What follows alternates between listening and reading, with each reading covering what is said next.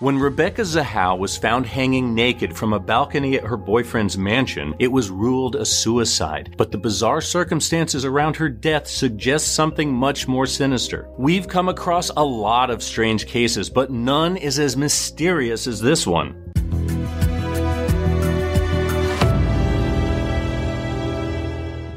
Let's start with the events of Wednesday, July 13th, 2011. On that morning, Rebecca was found hanging from a second-story balcony at the Spreckels mansion in Coronado, California. Her boyfriend's younger brother, Adam Shacknai, is the one who found her. Here's what he had to say. At 6:45 a.m., Adam woke up in the guest house and masturbated. Yes, he actually said that. Now, you might be asking why he would tell police about that. Well, let's just say some people think the answer to that question could be critical to the case, and we'll come back to that later, but for now, let's keep going. After his solo session, Adam says he might have taken a shower, then he headed across the courtyard to the main house for coffee. That's when he saw Rebecca hanging naked from the balcony of the second-story guest room. At the sight of her, he called 911, ran to the kitchen to grab a knife, then climbed up onto a broken patio table to cut her down before trying CPR. Emergency, what are you reporting? Yeah, I got a girl hung herself in the guest house of, it's on Ocean Boulevard across from the hotel, same place that you came and got the kid yesterday. Okay, sir, what is the address? I'm not sure. The back house is 1928 something. Sir, is she still alive? I don't know. Okay. Help is coming right now, okay? And Peter, you're on the way? Yes, we are. Okay, and you're right there with her. Did you cut her down? Yes, I did. Okay, just stay with me. When paramedics got there, they found Rebecca naked with a rope tied and a noose around her neck. Her hands were tied behind her back and her feet were bound together. A long-sleeved blue t-shirt was wrapped 3 times over the noose and around her neck. Adam said the sleeves were stuffed in her mouth like a gag before he pulled them out to start CPR. The other end of the rope had been attached to the leg of the bed in the guest room. Paramedics got to the scene just before 7 that morning. Based on the rigor mortis in her jaw at the scene, the medical examiner put Rebecca's time of death around 3 a.m. The next call Adam made was to his brother, telling him Rebecca killed herself. Before we go any further, you need some background on the people involved. Rebecca Zahau was born one of 6 children in the Chin Hills of Myanmar near the border of India. She grew up in Germany and Nepal. When she was 22, she and her older sister Mary moved to the United States with family. They settled near Kansas City, Missouri. About a year after relocating to the States, Rebecca married her longtime boyfriend, Neil Nalepa. The couple met at the Calvary Chapel Bible College in Austria when they were teenagers. Together, they moved to Phoenix, Arizona in 2007. By 2009, the marriage was on the rocks and Rebecca was working as a technician at an eye clinic in nearby Scottsdale. That's where she fell in love with a patient,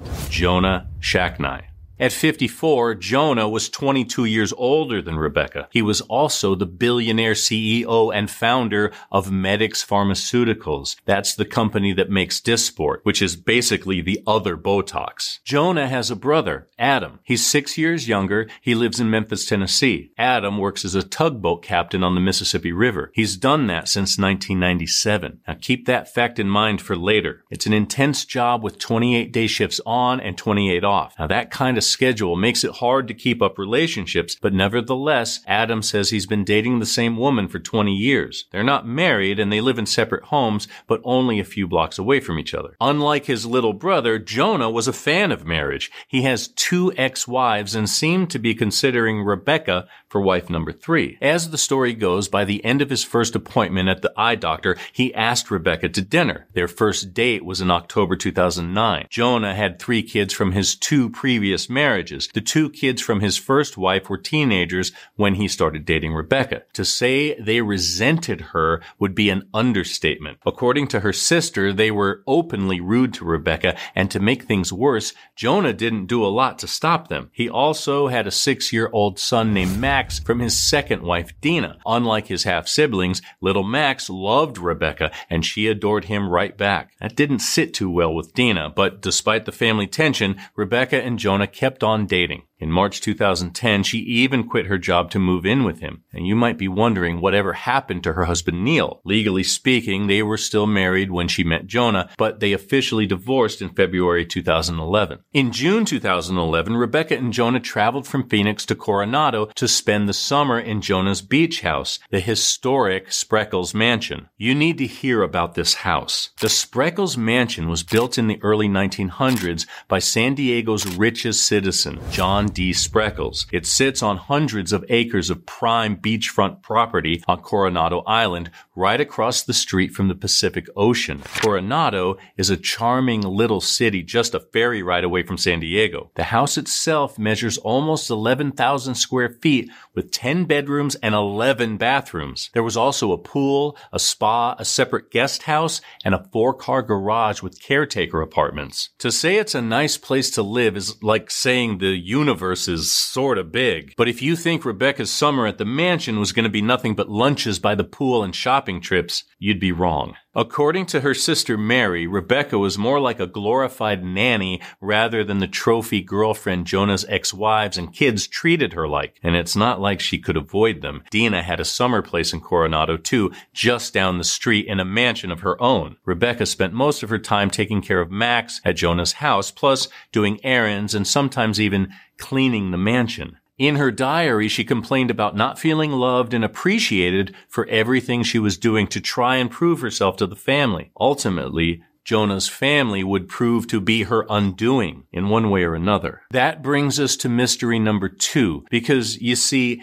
this case is actually 2 mysteries all wrapped up in each other. To tell you about this one, we have to go back 2 days before Rebecca's death to Monday, July 11th. On that day, Jonah went to the gym after dropping his 2 older kids off at the airport for a visit to their mom back east. That left Rebecca and Max at home with her 13-year-old sister, Zena. Zena had just gotten into town for a visit the night before. The 3 of them were planning to go to the beach later that day. Max was playing by himself when it happened. A loud crash rang out. At the time, Rebecca was in a bathroom downstairs. Zena was taking a shower in another bathroom. Moments later, Rebecca found Max on the floor in the foyer near the grand staircase. His scooter was on his leg and a few soccer balls were scattered around him. There was also a broken chandelier near his body. The boy was still alive, but barely. According to Rebecca, he said only one word, Ocean. That's the dog's name. Later, another officer said he overheard Rebecca telling Zena, Dina is going to kill me. Zena made the 911 call around 10:30 a.m. Max was resuscitated at the hospital, then transferred to intensive care at a hospital in San Diego. Zena ended her trip early and flew home the next day. The same day, Adam Shacknai flew in. Less than 24 hours later,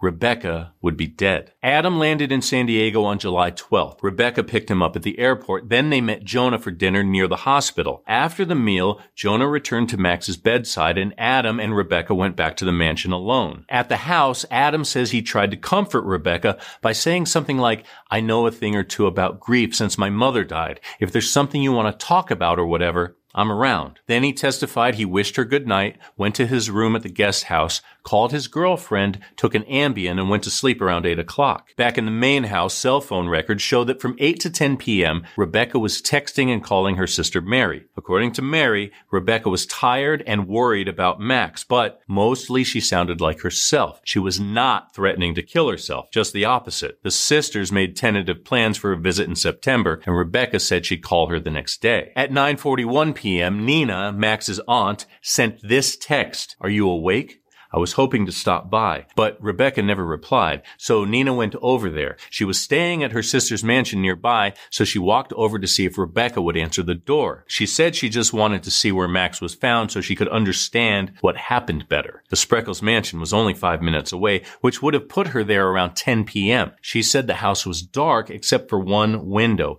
a second-story guest room. The bedroom Rebecca would be found hanging from the next morning. The room was on the other side of the house from the primary bedroom where she and Jonah slept. At 12:20 a.m., Jonah called and left Rebecca a voicemail telling her that if Max lived, he probably wouldn't walk or talk again. He asked her to call him back, but she never did. Phone records show someone listened to that voicemail for 2 minutes at 12:50 a.m., then deleted it. If the medical examiner is right about her time of death, 2 hours after that voicemail was deleted, Rebecca took her last breath. Let's go back to where we started, to the horrific scene at the mansion on the morning of July 13th, 2011. But this time, you need to hear more about the bizarre circumstances. When paramedics got there, Rebecca's hands were bound behind her back with a red rope in a sort of figure 8 pattern and tied off with a clove hitch knot. Her feet were bound the same way. The knot tying the end of the rope to the bed leg in the guest room was tied off with what experts call an eye splice. All these knots can be used in boating, except Adam claims he doesn't use any special knots in his job as a tugboat captain. Upstairs in the guest room, a strange message was scrawled on the door in black paint. She saved him. Can you save her?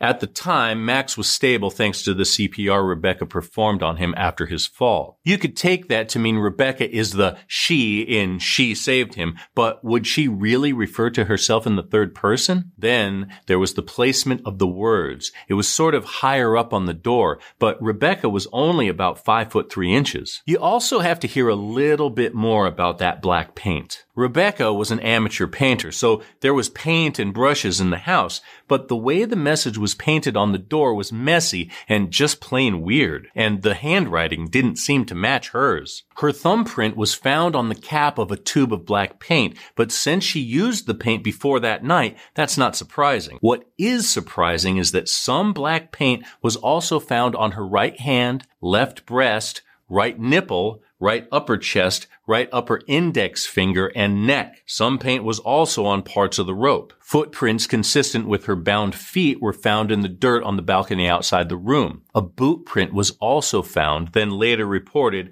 that it belonged to an investigating officer. But another expert claimed a second shoe print is visible on top of her footprints. Here's another very strange fact for you. It was Rebecca's time of the month. Drops of blood were found in her bedroom shower and outside the guest room. And wait until you hear this. Menstrual blood coated all 4 sides of the handle of a steak knife found in the guest room. The only way that could have happened is if the knife handle had been inside Rebecca, but there were no fingerprints found on it, except it wasn't the only knife in the room. There was a second, larger knife. Her fingerprints were found on that blade. DNA from at least 2 people were also found on that knife, but the sample provided an insufficient amount of information for conclusions or comparisons. On the computer in the guest house, there were more than a dozen searches for terms like raped sexy Asian girls and bondage anime. But you know what they didn't find? There were no searches for information about hanging yourself or how to tie the elaborate knots found at the scene. If you ask the San Diego Sheriff's Department, all the evidence you just heard points to one scenario. Rebecca stripped off all her clothes, then used her black paint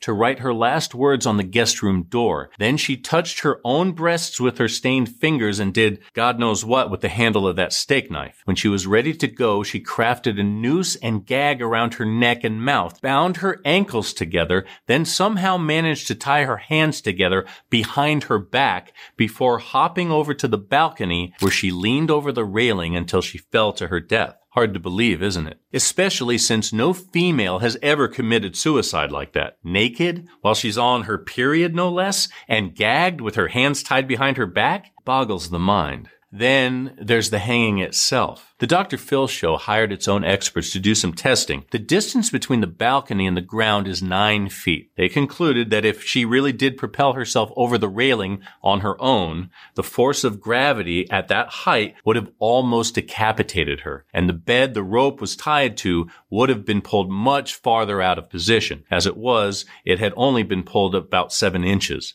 But if she was strangled first, then lowered off the balcony, that would explain how she was found. At trial, Dr. Cyril Wecht, one of the leading experts in forensic pathology, testified that Rebecca had sticky tape residue on her legs. She also had 4 injuries to the side of her head, the type of injuries that would have knocked her out, and she got them while she was still alive, which leads us to the neighbor. Just 2 houses down from the Spreckels mansion, a woman heard a female screaming, "Help me, help me," around 11:30 p.m. on July 12th. She was watching TV with the window open when she heard the yelling. She was about to call 911 when the scream suddenly stopped. So why, when faced with all this evidence to the contrary, would the cops call this a suicide? Because there weren't any other prints or DNA at the scene, not even where you'd expect there to be other fingerprints and DNA, almost as if someone wiped it clean. Adam Shacknai's DNA wasn't found anywhere on Rebecca's body,